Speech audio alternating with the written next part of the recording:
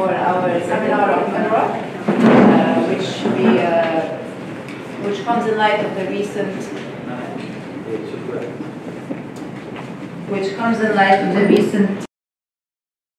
administration to cut all of its funding to UNRWA. And as you know, the US has historically been the largest donor of UNRWA, funding about a third to a quarter of UNRWA's annual budget. The seminar today will be in two parts. We will begin by hearing from Mr. Claudio Cordone, the Director of UNRWA Affairs in Lebanon.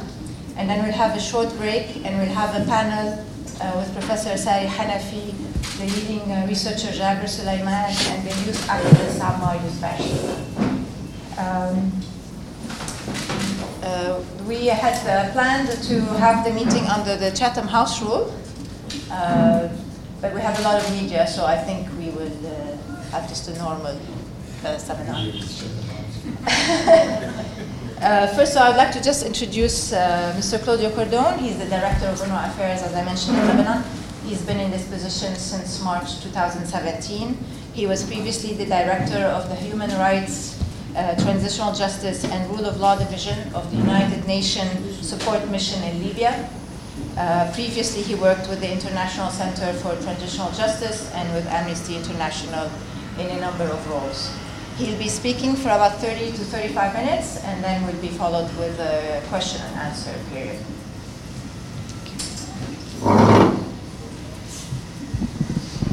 Thank you, Perla, and thank you all for coming here. What I thought I'll do is, you're all, I suspect, quite familiar with UNRWA, but it's never harmful to go over again some of the basics in terms of where UNRWA fit into the overall international architecture. What do we actually do, including who are our beneficiaries, and you may discover things that perhaps you don't all know, and then focus on the funding crisis, on the generated by the US decision, but not only the US decision, and then some thoughts about the future prospects, if any. So let me start with, where does UNRWA fit into the international order? The departing point is the right of return. The resolution 194 that was passed in 1948 by the General Assembly resolution, a year before UNRWA was created. So UNRWA has no direct connection with that resolution. As you know, the language of the resolution is very specific in terms of what the right is. And it says that the refugees wishing to return to their homes and live in peace with their neighbors shall be permitted to do so at the earliest practicable date. And then there are provisions to give compensation both to those who return and to the refugees who decide not to return. Now, UNRWA is a humanitarian organization. Of course, we work very much in a highly politicized, polarized environment. We say, when we're asked, well, what do you think the political solution should be? So it's not us, it's not our role. There are other parts of the UN that deal with that. But of course, we exist because there is a need to support Palestine refugees until a just, a durable solution should be found. And as you know, the UN position as a whole is that there should be a two-state solution with Jerusalem as a shared capital. And that issues such as the issue of the refugees, the right to return, and everything else should be resolved through negotiations. Now, who is a Palestine refugees, and even why are they called, in our language, Palestine refugees and not Palestinians? This is because at the beginning, well, let me give you first the definition, which has gone through a number of reformulations, but the definition that has been used now for quite some time is person whose normal place of residence was Palestine during the period 1st June 45 to 15 May 48, and who lost both homes and means of livelihood as a result of the 48 conflict. And the status passes on to descendants of these refugees.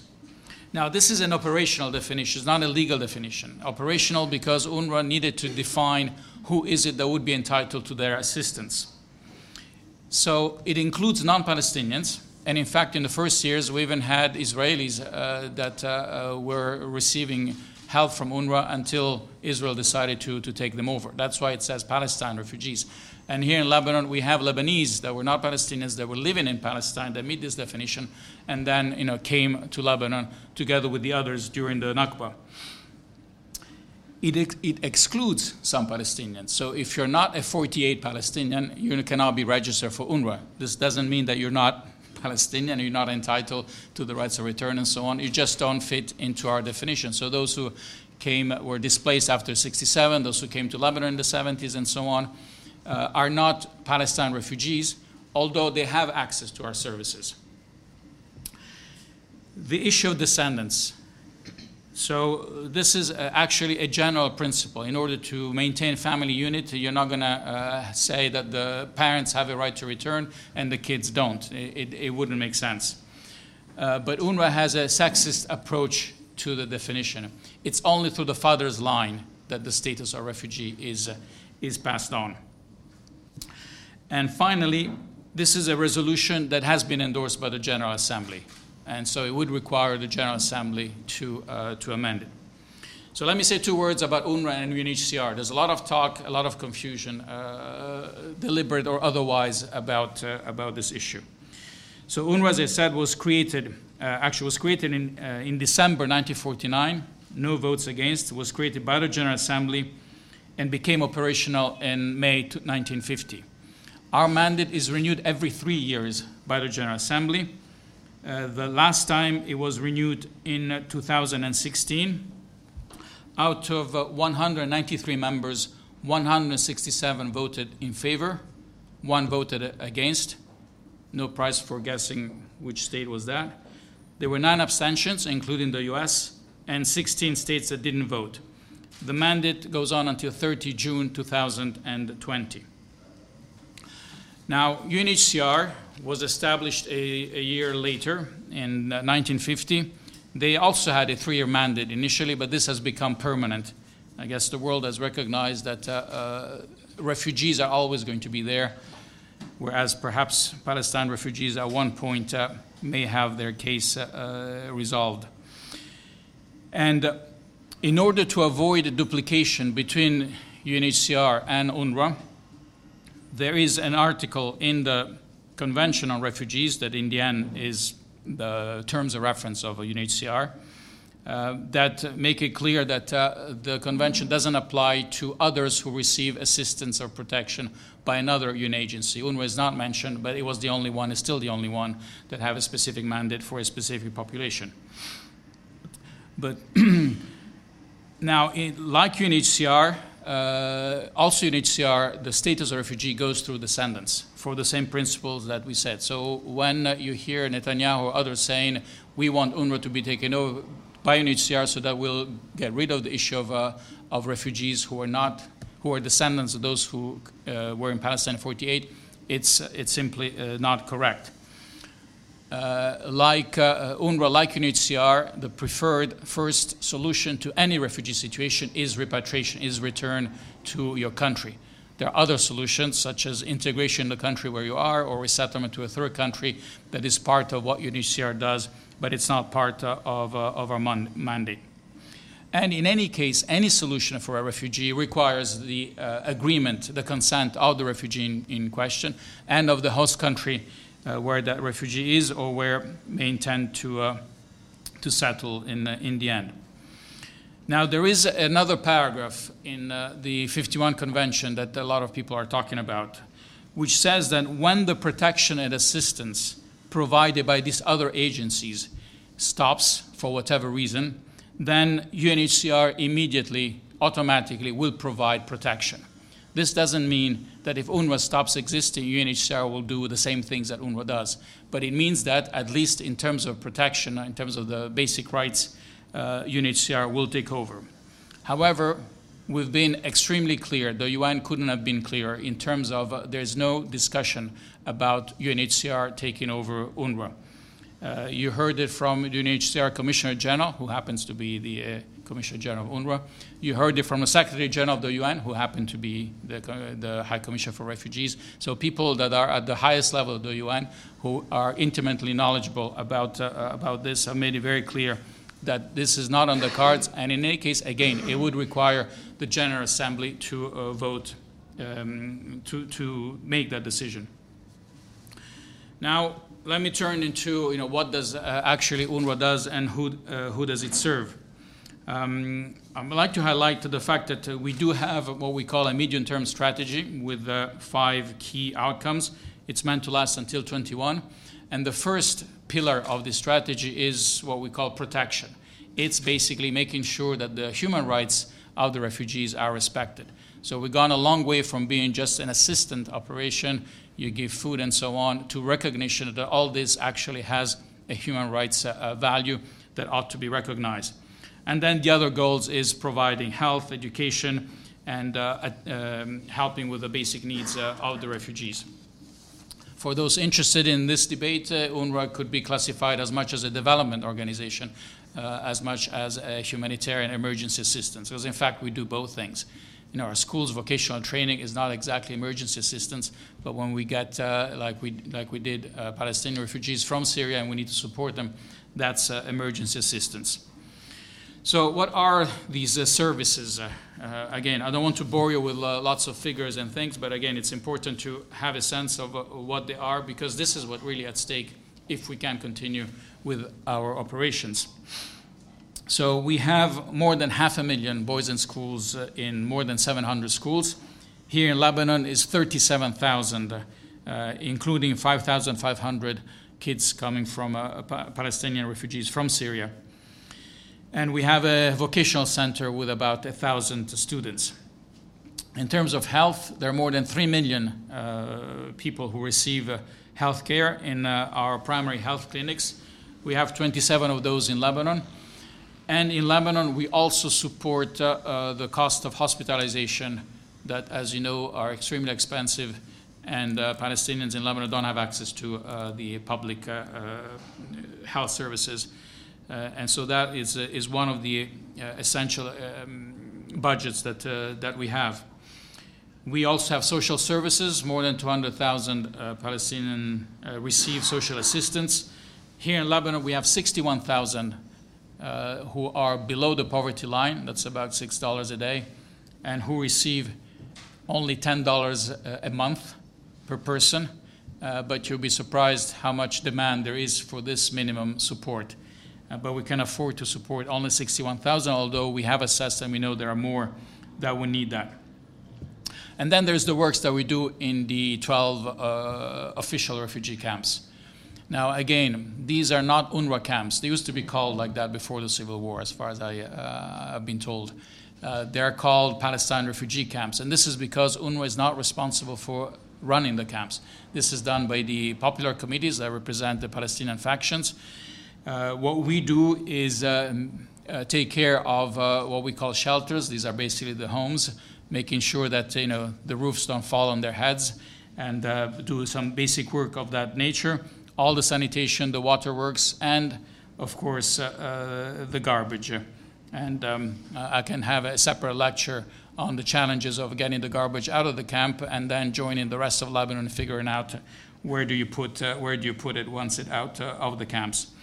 One thing that we don't do, well, unfortunately, a lot of it goes there, is the paying for the electricity bills of the refugees. There are some misconceptions, including our foreign minister in Lebanon thinks that UNRWA should be paying those bills. Of course, we pay the bills in my office and everything, but Palestinian refugees are the ones meant to pay their own bills, and we are trying to facilitate discussions between popular committees, the government, the municipalities, into how we make a system whereby those bills can be collected, and then we can look at what happened in the past. The other specific things about Lebanon is that UNRWA is rebuilding an entire refugee camp. That's not about it. We haven't done it anywhere else. I'm not sure we'll do it again. This was, and there was an agreement between the international community in Lebanon that the camp, after it was destroyed in 2007, would be rebuilt more or less as it was, just in a shrunken way, and there are military restrictions and lots of other things that I won't go into the detail now. It was meant to be finished in 4 years. We are 11 years since then, and we've rebuilt about 55% of it. This is because, again, it relies on funding. It's a special, in a sense, it's like a special project. And at the moment, we have funding to go on until next March. After that, if we don't get more funding, all the construction work will stop. Now, the beneficiaries. Who are UNRWA beneficiaries? There are the Palestine refugees, as per the definition that I mentioned. But then there are other persons, and these are the families, effectively, of refugees who are not themselves refugees. So a Palestinian woman who marries a Sudanese or a Lebanese, her husband and their children do not become refugees, but can have access to our services. And then we have other, as I mentioned, we have Palestinians who came here in '67. They have access to our services. We have Palestinians who are not registered do not have Lebanese documentation for a number of reasons. And again, we provide, they're entitled to those services. So the beneficiaries are not exclusively Palestine refugees, but there are others that for obvious reasons, I think humanitarian reasons, are entitled to that. Now, don't ask me how many Palestinians are in the country, because the answer is that I don't know, and I'll point you to the available data. The available data is the official census. It's an actually official Palestinian Lebanese census, 174,422 living in the 12 camps and in 156 so-called Ajis gatherings. So it was not by definition a national census, so by definition the number has to be higher, but nobody knows exactly by how much. Those who are at AUB, of course, will remember the AUB survey that was done in 2010 and confirmed in 2015. And using a different methodology, they came out with an estimate of between 260,000 and 280,000 Palestinian refugees in the country. What I can tell you for sure is that in 2017, we provided services to 204,000 beneficiaries. That includes mostly our Palestinian refugees, but then these other persons that I mentioned to you. What we know for sure is how many Palestinian refugees from Syria are here. Those, because we give them cash assistance once a month. There are, at the last count, slightly more than 29,000. And we define them as those who came to Lebanon after 15th of March 2011. And again, those interested in these statistics, we have the levels of poverty are 65% according to AUB among Palestinian refugees from Lebanon and 90% among those from Syria. Unemployment 23% for PRLs, as we call the Palestinian refugees from Lebanon, and 52% for those from Syria. In terms of who lives in the camps, it's according to the census, is effectively the majority of Palestinians live outside the camp, 55% versus 45%. And there are some camps like Shatila where you only have by now around 30,000 Palestine refugees, or Palestinians actually. And then, the majority are Syrians and so on. So this is actually what is going to be the basis for an interesting discussion with the Lebanese government, the municipalities, other agencies, because we take care of the whole population of the camp. But given that we are in dire need of money, we should have a discussion about, given that we serve others, perhaps there should be ways of compensating to some extent for their work. Let me now get to the issue of the funding and some of the more political things that have been said around the question of funding. So first of all, UNRWA is funded through voluntary contribution by states. There's only a very small proportion that comes from the central UN budget, like the salaries of international people like me.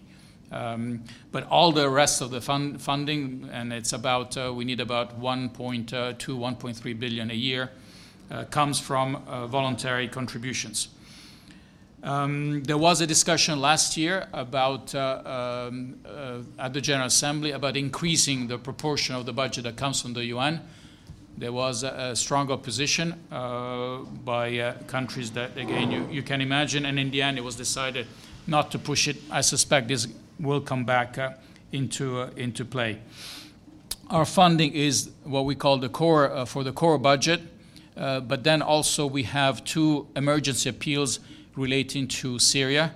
That what gets us the money to fund our operations primarily in Syria, but also for the Palestinian refugees here from Syria here, and for the West Bank and Gaza, for the occupied Palestinian territory.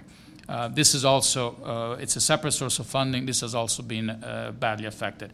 And then we have projects. Again, many countries would rather fund a particular project than just put money into the overall budget. I mentioned Nahr al-Bared, but we have schools. There's a new school being built in Saida. The rebuilding of parts of Ain al-Hilwa comes also from a Japanese project, and so on. And in fact, half of the budget of the Lebanon office is made of projects. So you can imagine how much time is spent looking for administering grants, project funding, as well as deciding how to handle the core budget. The problem of the funding for UNRWA precedes the U.S. decision. It's no secret that we've always been struggling every year to get to the end of the year. Last year, there was a report of the Secretary General that outlined some measures that were being suggested in order to try to make the funding more stable. One was to create a World Bank trust fund, and this is more or less going to happen. It was also to create a Waqf, and the Organization Islamic Conference has agreed to that. These are all very important, valuable initiatives, but they will take time, and also the amounts that they produce are not such that would do away with the need to have significant contributions from states. So just to give you the figures of this current crisis, when we started in January, and when the U.S. decided to give 60 million only, they normally give 360, they gave only 60 million, and they said you cannot use them for Syria and for Lebanon. We faced a gap of 446 million. And through huge efforts, including with countries that hadn't usually contributed to a large extent in the past, we managed to reduce this by half. But we're still in need of more than 200 million to be able to continue to function beyond September to reach the end of the year. And then we're going to start next year with probably a few months funding, and we'll start again chasing for funding to reach the end of the year. Now, in order to partly deal with the crisis, but in any case, in general, to try to make the best use of the money that we have and last as long as we can, we had already taken a number of measures in January, and they are still into effect. These affect primarily our staff, because the priority was to keep the services going at all costs. So, for example, our staff is due a salary review since last September, when the government of Lebanon decided to give the public sector salary rises. Automatically, our employees are entitled to have a review, and eventually, if that's the case, get a salary rise. We suspended that. We haven't implemented that yet. We stopped retirement age is now 60, is no longer 62. We're not replacing many of the vacancy. We've charged more for transport fees. Many of our employees are being transported from various parts of Lebanon, for example, to Beirut and so on, and other cost savings measures. We also had a discussion with the Palestinian community this year about merging a number of schools and reducing the time some of the clinics are open where there are least patients. These actually are not related to the crisis. This, in the normal circumstances, would have been considered normal sort of cost efficiency measures.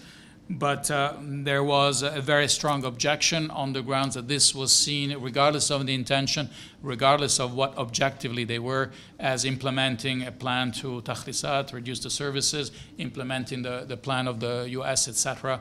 And we decided in the end to not to implement it this year, although I think it was a missed opportunity. But we also operate in an environment where we do need and we do value the consultation with the community. with the country that hosts us, and so on. Let's get now to the U.S. decision, because the statement of 31st of August is actually interesting in many ways. So when the U.S. announced that they were stopping funding for UNRWA, they gave a number of reasons in that statement. One was the issue of burden sharing. They said, why should the U.S. bear what they consider a disproportionate amount of the cost?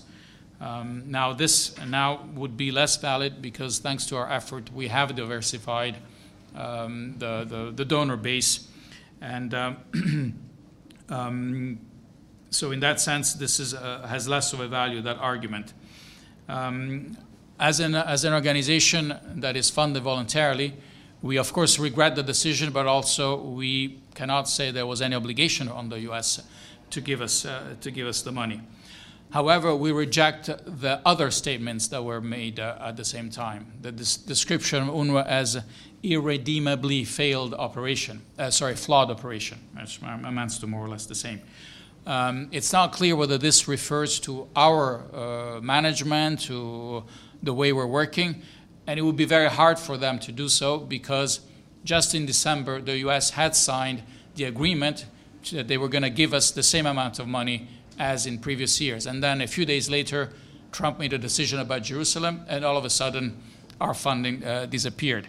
But we have evaluations from the U.S., we have evaluations from the EU, we have the World Bank that can testify that, of course, we're not a perfect organization, but that actually we're very good value for money.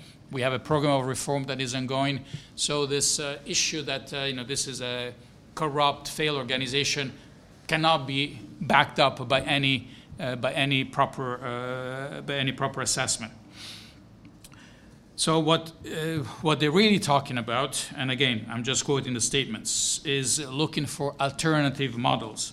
The U.S. will intensify dialogue with the UN, host governments, and international stakeholders about new models and new approaches, which may include direct bilateral assistance from the U.S. to other partners. So basically, UNRWA should go, and it should be replaced by others. The others is not very clear. Now, one thing that has happened, and it's not a secret, clearly the U.S. has offered the host countries to be paid in order to carry out the service that UNRWA does. There was an interview with the Jordanian foreign minister. When he was asked this, he said, well, yes, there was some discussion of that, but basically it's a non-starter. Jordan is not prepared to do that. Lebanon has said the same thing. All the host countries have been very clear that they are not prepared to replace UNRWA. I told you before about the UN agencies. I'm not sure there's any NGO or others that can run services for the sort of numbers that I mentioned. So in this respect, then there isn't an obvious solution, and we don't know what the alternative is. Perhaps it will be in the deal of the century when and if that is announced. One thing that the U.S.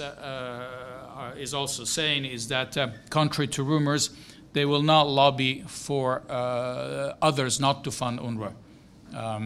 But we'll see how that works.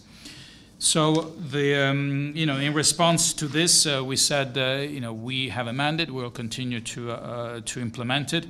We are fairly encouraged by a number of countries that have come forward to say that they will increase their contribution. It's not clear. The figures are not clear yet. Some have already done it. The UK has come up with 9 million.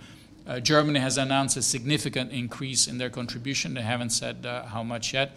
There is a meeting at the General Assembly, on the side of the General Assembly, on the 27th of September. It was initially co-chaired by Jordan and Sweden. Sweden with Jordan have been among the most active, in particular the foreign ministers, in terms of supporting us, but others are joining in. Japan, I think Lebanon is also going to be part of that, and others. And the Secretary General, again, will be personally involved in trying to make sure that we resolve this crisis, that we get to the end of the year before we start next year. So in terms of what does the future looks like, other than a future of continued struggle to manage to be able to not just provide services, but actually, to maintain the quality, because that's the other important thing. Well, first, we can expect that when the mandate comes up for discussion, and it's probably towards the end of next year, the issue of should UNRWA exist as a whole and the definition of refugees and other things will be debated. Given the level of support that we've had so far, I doubt that there will be much appetite for changing that, but you never know. On the ground, you may have heard rumors about possibly considering stopping UNRWA's operation in Jerusalem, in East Jerusalem, or even in the whole of the West Bank. I haven't seen denial or confirmation from the Israeli government on that, but this is something that's being talked about as a possible next step.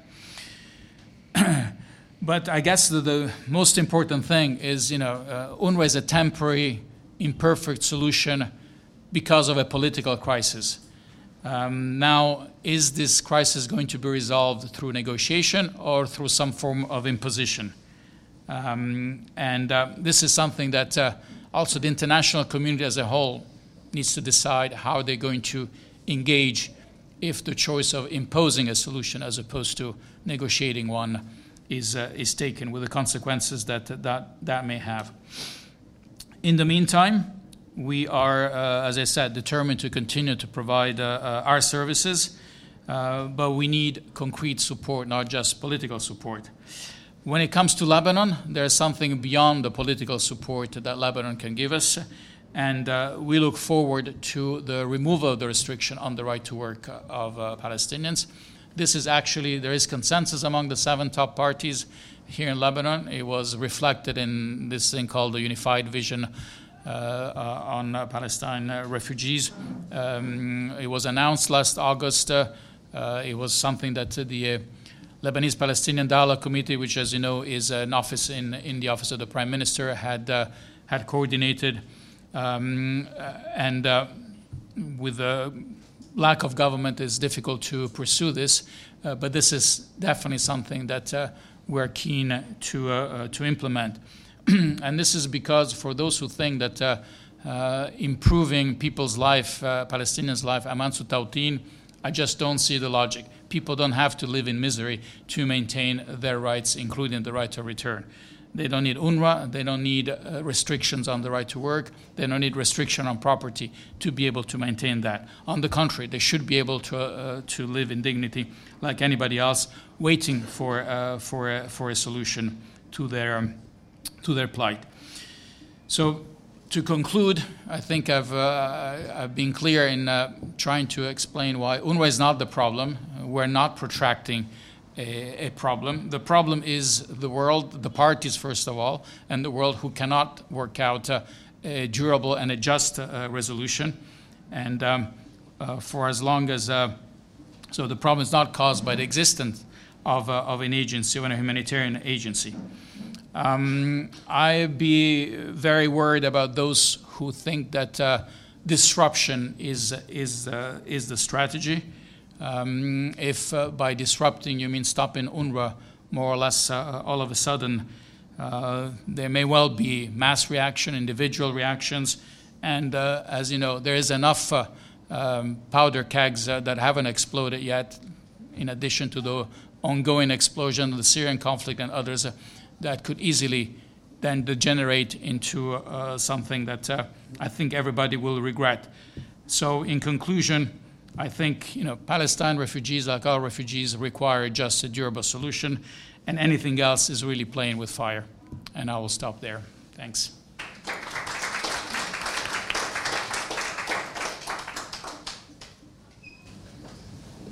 Thank you very much for this enlightening discussion. We can take questions Or comments. or comments. Short comments.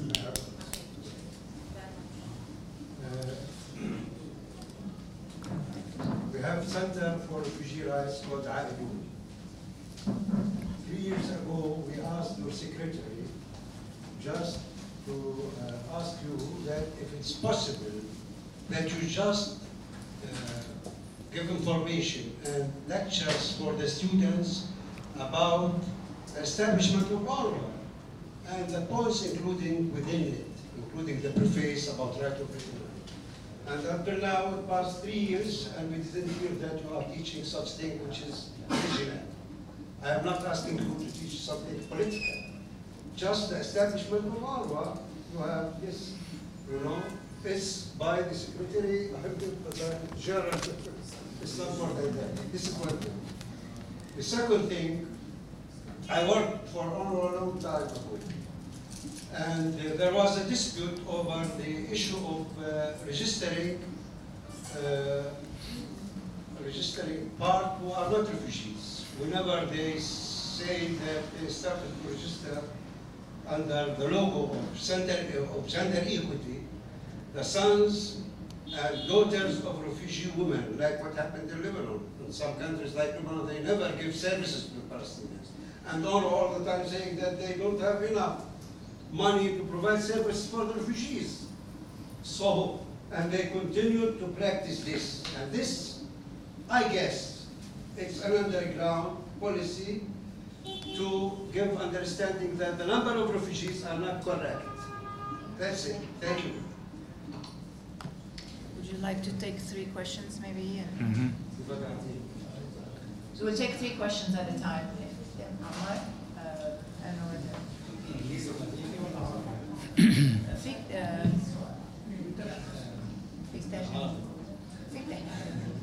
لسه بيعرف إذا ما بفهم بس تفضل.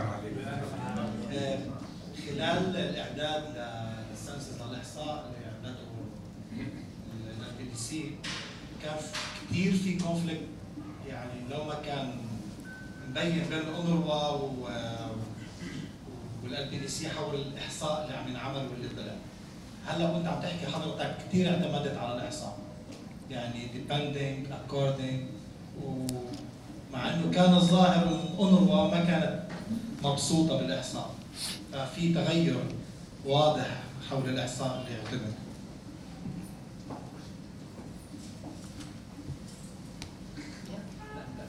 One more.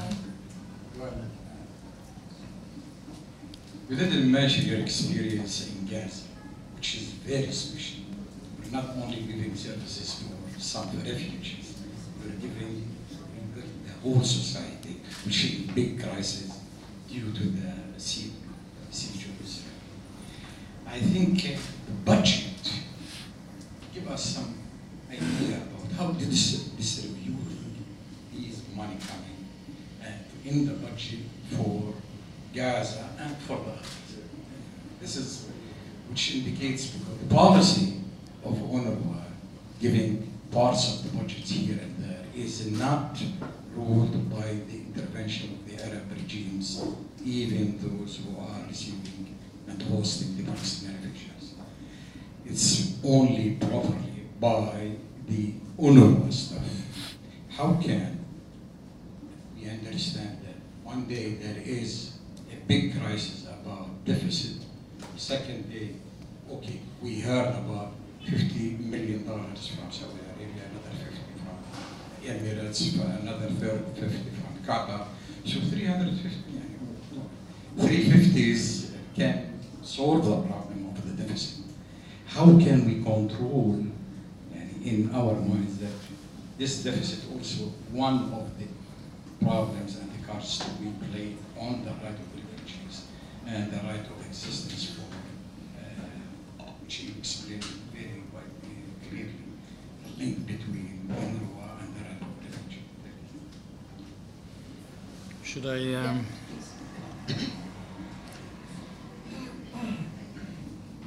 Maybe let me start from the end. I mean, the budget thing is very complex, but we need the flexibility.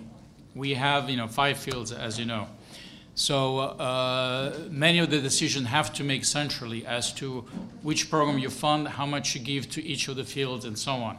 So, for example, in Gaza, when we had the marches for the return and so on, and you saw all the killing and everything, we had to add 10 million to the medical services. So we increased the budget.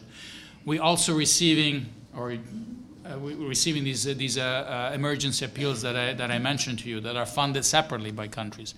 And again, there's been a drop in funding there. So to some extent, we've absorbed some of the activities in the core budget, which already has a huge hole. So there's only so much you can do. And that's why in Gaza, for example, we did not renew the contract for 200 and some people. These are all very difficult decisions. And as I said, and our staff have been remarkable in that respect. We tried as much as possible to not to touch the services until we really can't stop. You could make decisions. For example, we stop the schools, we run the clinics, or we stop Lebanon and we concentrate on Gaza. But at some point, these decisions don't really make sense. Either the world wants an organization that functions, or there's only so much you can do by rejiggling the little money you have. But these are decisions that are made centrally for good reason, because there's, and then there's Syria. There's an ongoing war there, and things change, etc. So that's in terms of the budget. I'll go backwards from in the order of the question. I know there's all kinds of rumors about what UNRWA things say, what I've dreamt, and so on. There was never an issue with the numbers of the census. There was an issue with some Lebanese politicians who openly questioned the figures.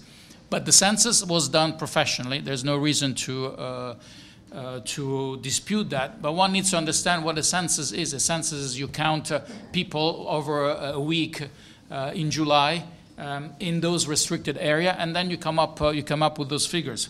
We have not done a census. Nobody else has done an alternative census to be able to say, no, we agree, we disagree.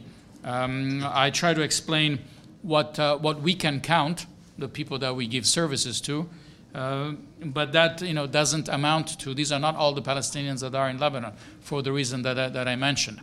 So I think it was a useful exercise.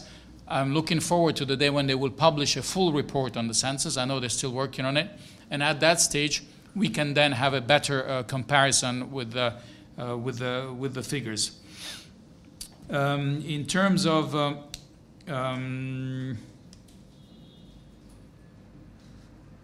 there was a question about your question about teaching. It's this wouldn't be an issue. You just need to train the teachers to teach that as well. I think we're more concerned that they learn more useful things than the history of UNRWA, but we can certainly arrange that for those who are interested. But I'd be happy to meet you and our education department and discuss this in more detail. I'm not sure there were other. There's another important thing that needs to be stressed, that in Lebanon it's true there are severe restrictions for medical assistance, right to work, and other things that I mentioned. On the other hand, we have about 6,000 Palestinians in Lebanese schools. Unfortunately, the Ministry of Education is not able to tell us how many are those are registered with UNRWA or not. So. And we take a few Lebanese and a few Syrians in our schools. For example, those who live in camps don't really have any option, and we make some exceptions, although we're under pressure to, again, limit as much as possible ourselves to the core refugees. So that's another interesting discussion that we have to have. Yeah, there was Dr. Maher Sharif. شكرا لمداخلتك. إذا سمحت لي عندي سؤال بيتعلق بخطاب المسؤولين الكبار للأونروا عندما يقومون بحث الدول المانحة على زيادة مساعدتها أو على الالتزام بمساهماتها المالية أو على عدم وقف هذه المساهمات. غالبا يقدمون حججا تقول أن وقف هذه المساعدات سيؤدي إلى زيادة الفوضى في المنطقة، إلى قيام هجرات مليونية جديدة نحو أوروبا إلى تحول الشبان الفلسطينيين الذين سيمتنعون عن مواصلة تعليمهم إلى متطرفين. باعتقادي يعني هذا النوع من الخطاب غير مناسب، غير مناسب لمنظمة إنسانية هدفها هو بالأساس يعني حفظ كرامة الشاب الفلسطيني، احترامه، ضمان حقوقه الإنسانية بما فيه حقه في العودة. أما يعني التزرع بأنه الفلسطيني الشاب يعني سيتحول إلى متطرف أو حتى لا أقول إرهابي، يعني غير مناسب هذا لطلب الدعم من الدول المانحة. شكرا.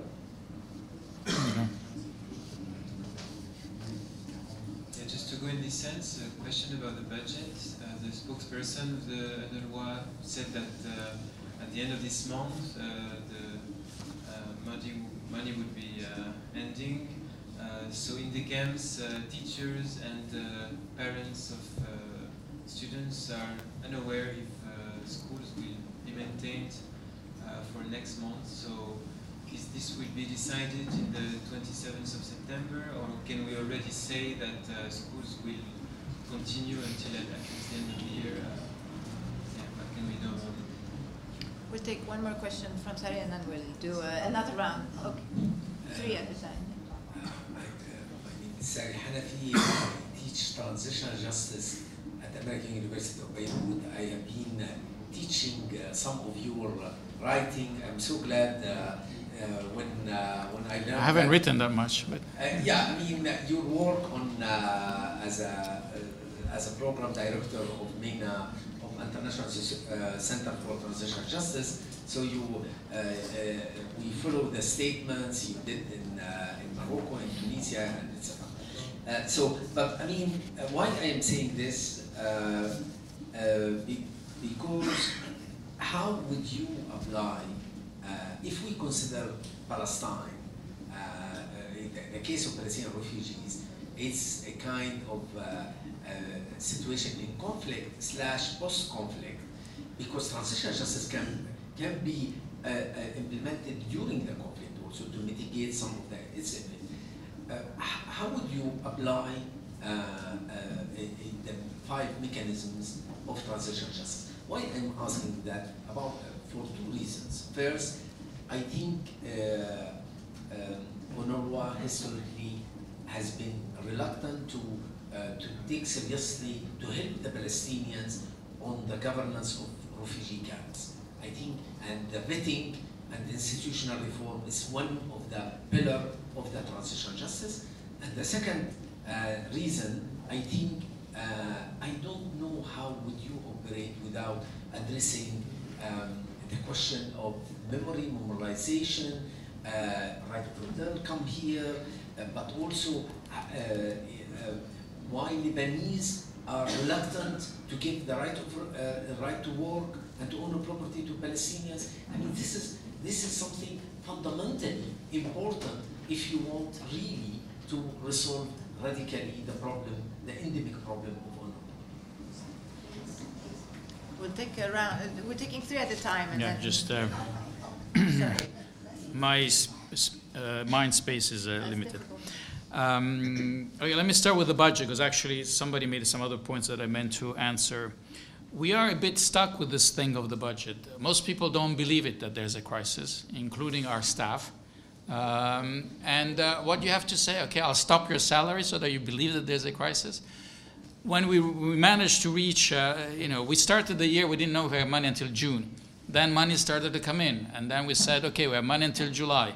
Then we said, we don't know if we're going to be able to open the schools. 16th of August, the Commissioner General says, I made a decision, we open the schools, but we have money until September. I can see why some people say, I don't believe, even Kushner said, they would always threaten us to close the schools, and then they don't do it. This was the leak email that was put in the foreign policy. So it is a genuine problem, but we can only be truthful with the reality, which is, in fact, one that we are an organization that basically now lives month by month, which is not a way to run any organization. It's not even respectful for the people who don't know if they're going to have a salary at the end of the month and so on. So the budget crisis is real, and at this stage I can't tell you whether we're going to be able to continue beyond September. Since the announcement of the U.S. cut, and we said we need 217 million, we had the UK and other countries have come forward with some figures. We expect some more.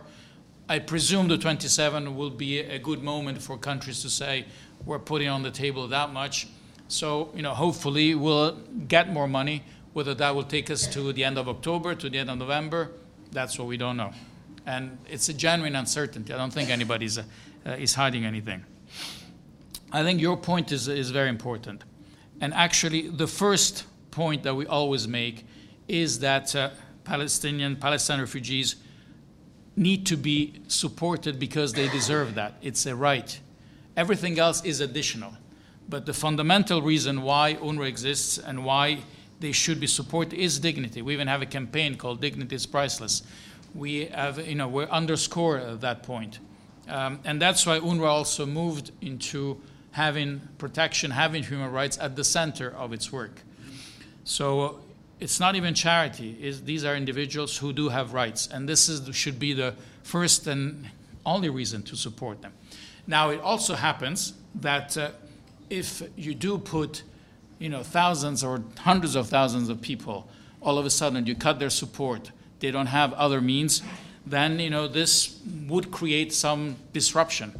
And some may even join some other some organizations who would happily recruit. So these are not made up stories, but that shouldn't be the main reason. The same way as some are trying to leave Lebanon, leave other countries, and go to Europe. Every delegation of Europeans that I take to a camp, the first question that young people ask them says, yes, give me money if we can here, but frankly, I'd rather have a visa and come to Germany, to Denmark, or to Sweden, and I want to live here. And to the extent that that may wake up people who are not really, do not have much of a human interest, but that are worried about other things, it's worth pointing out to those dangers, even though that should not be the reason only to fund UNRWA. And frankly, nobody can really predict what's going to happen in that respect. But you're right. The first and foremost reason why Palestinian refugees should be supported is because they have a right to that support. Now, Sari, I think we should have a separate discussion, a seminar on all the issues that you raised that are very important. I mean, I would start by dealing with the truth. This is one of the most misrepresented conflicts. There are still plenty of people who believe that Palestine was a land without a people for a people without a land. The reasons of the Nakba, how did it happen, how many people, all that is still disputed. Although more outside Palestine and Israel than within Israel, because many of the people there know, and they can see the stones of the villages, and they know what happened. So, but there's still work to be done in that respect. The same with, even acknowledging the right to return would be an important step, and then there can be a discussion as to how you go about implementing it, and so on. The other important thing is accountability. We are very much for any of the crimes that are taking place, for those responsible to be held accountable, whether they are Palestinians, Israelis, or others. The governance of the camps is a difficult issue. And I think there should be a discussion that should happen also with the Lebanese government and with the Palestinian faction about how to improve things. One thing that would help is if we could change the representation on the political committees. In my year here, every political committee that I met, a popular committee that I met, I found only one woman. They're all men, and they're all men of my age. And the young people and others, no wonder they don't feel engaged, and that's not good. This is taking aside all the political and other things that are going on that play a role. Not to mention the military, the side of things with the factions that fight each other. We still have now Halwa is shut down tomorrow. We don't know if there's going to be a resumption of fighting. That incidents in Mimia and all the rest that makes an already difficult situation particularly difficult. That's a delicate discussion. It's something that I think would be certainly worth having, but it's again beyond what we can do ourselves in the immediate. We'll take sure, yeah, and then Mike. Oh, okay. Sorry. Okay, we'll talk this way. I want to ask you about what the Americans they say that they want to decrease the number of refugees to 10%, and the Israelis they thank them about that. But Mr. Pierre Krimble, he redefined the refugees, which is the refugee and his son and his grandson. So is it possible, if you hear something about that information, would you please inform us about this issue? Thank you. Can we just the mic? This. Oh, I'm in.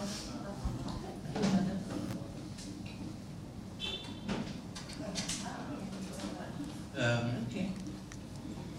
We'll take both questions. I mean. Hello. Yes, I stand so you can see me. As you mentioned, there are a lot of people who are living in the camps who are not of Palestinian origin, who are not Palestine refugees. There are Lebanese who used to live in Palestine. These are legally, they should be there and accepted. But if you, of course, you go to the camps, but the camps are full of people who should not be there. And this is, first of all, the camps are becoming extremely crowded. It is an extra expense for the UNRWA because they have to pay for more electricity, for more water, for more gas. Not electricity. No? No kahraba. No, no kahraba. Okay. Okay, what about garbage removal? And also it is very much affecting the people who are living within because it has become so congested. We are having a lot of problems, like social problems.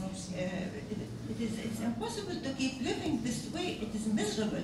So I think after working so many years in the camps, hoping to see the light, I don't see any improvement.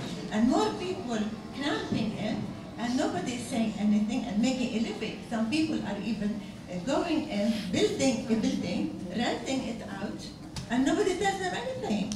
And there are some people also, and I'm facing it, they are asking for money in order to leave a certain premise, and they have no right to be there in the beginning. So what is the UNRWA? I have talked to Carol Mansour a lot about it. So what is the UNRWA? I mean, it will be the first step you can do to start cleaning up the camp, so we will know how many Palestinians are there, what we should be doing, how we can improve life in the camp.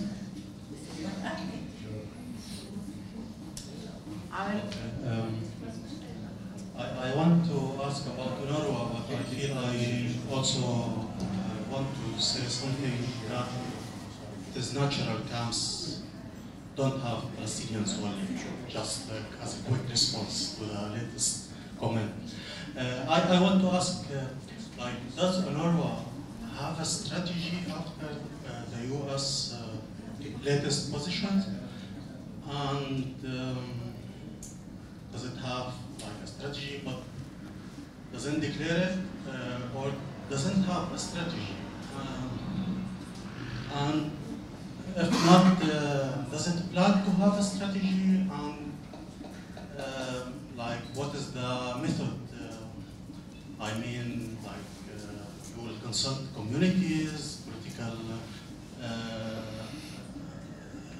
factions, states, whatever, and to what extent it would be participatory. And I think all of these, there are political questions important for a durable solution, transnational justice, all of the, and there is practical suggestions. What I understood, there are scenarios, but it would be very powerful if UNRWA comes and say that we have this proposition for the international community and for states as a response, especially that UNRWA used to have to put strategies. Like I saw a strategy between 2010 and 2015. So I think now there is a need for such thing. Okay. Back first to the issue of the definition of refugees. I mean, Pierre, the Commissioner General, didn't invent anything. He was just being very clear that what I said at the beginning, that the UNRWA's definition of refugee, particularly that the descendants down to whatever generation, is not unique to UNRWA.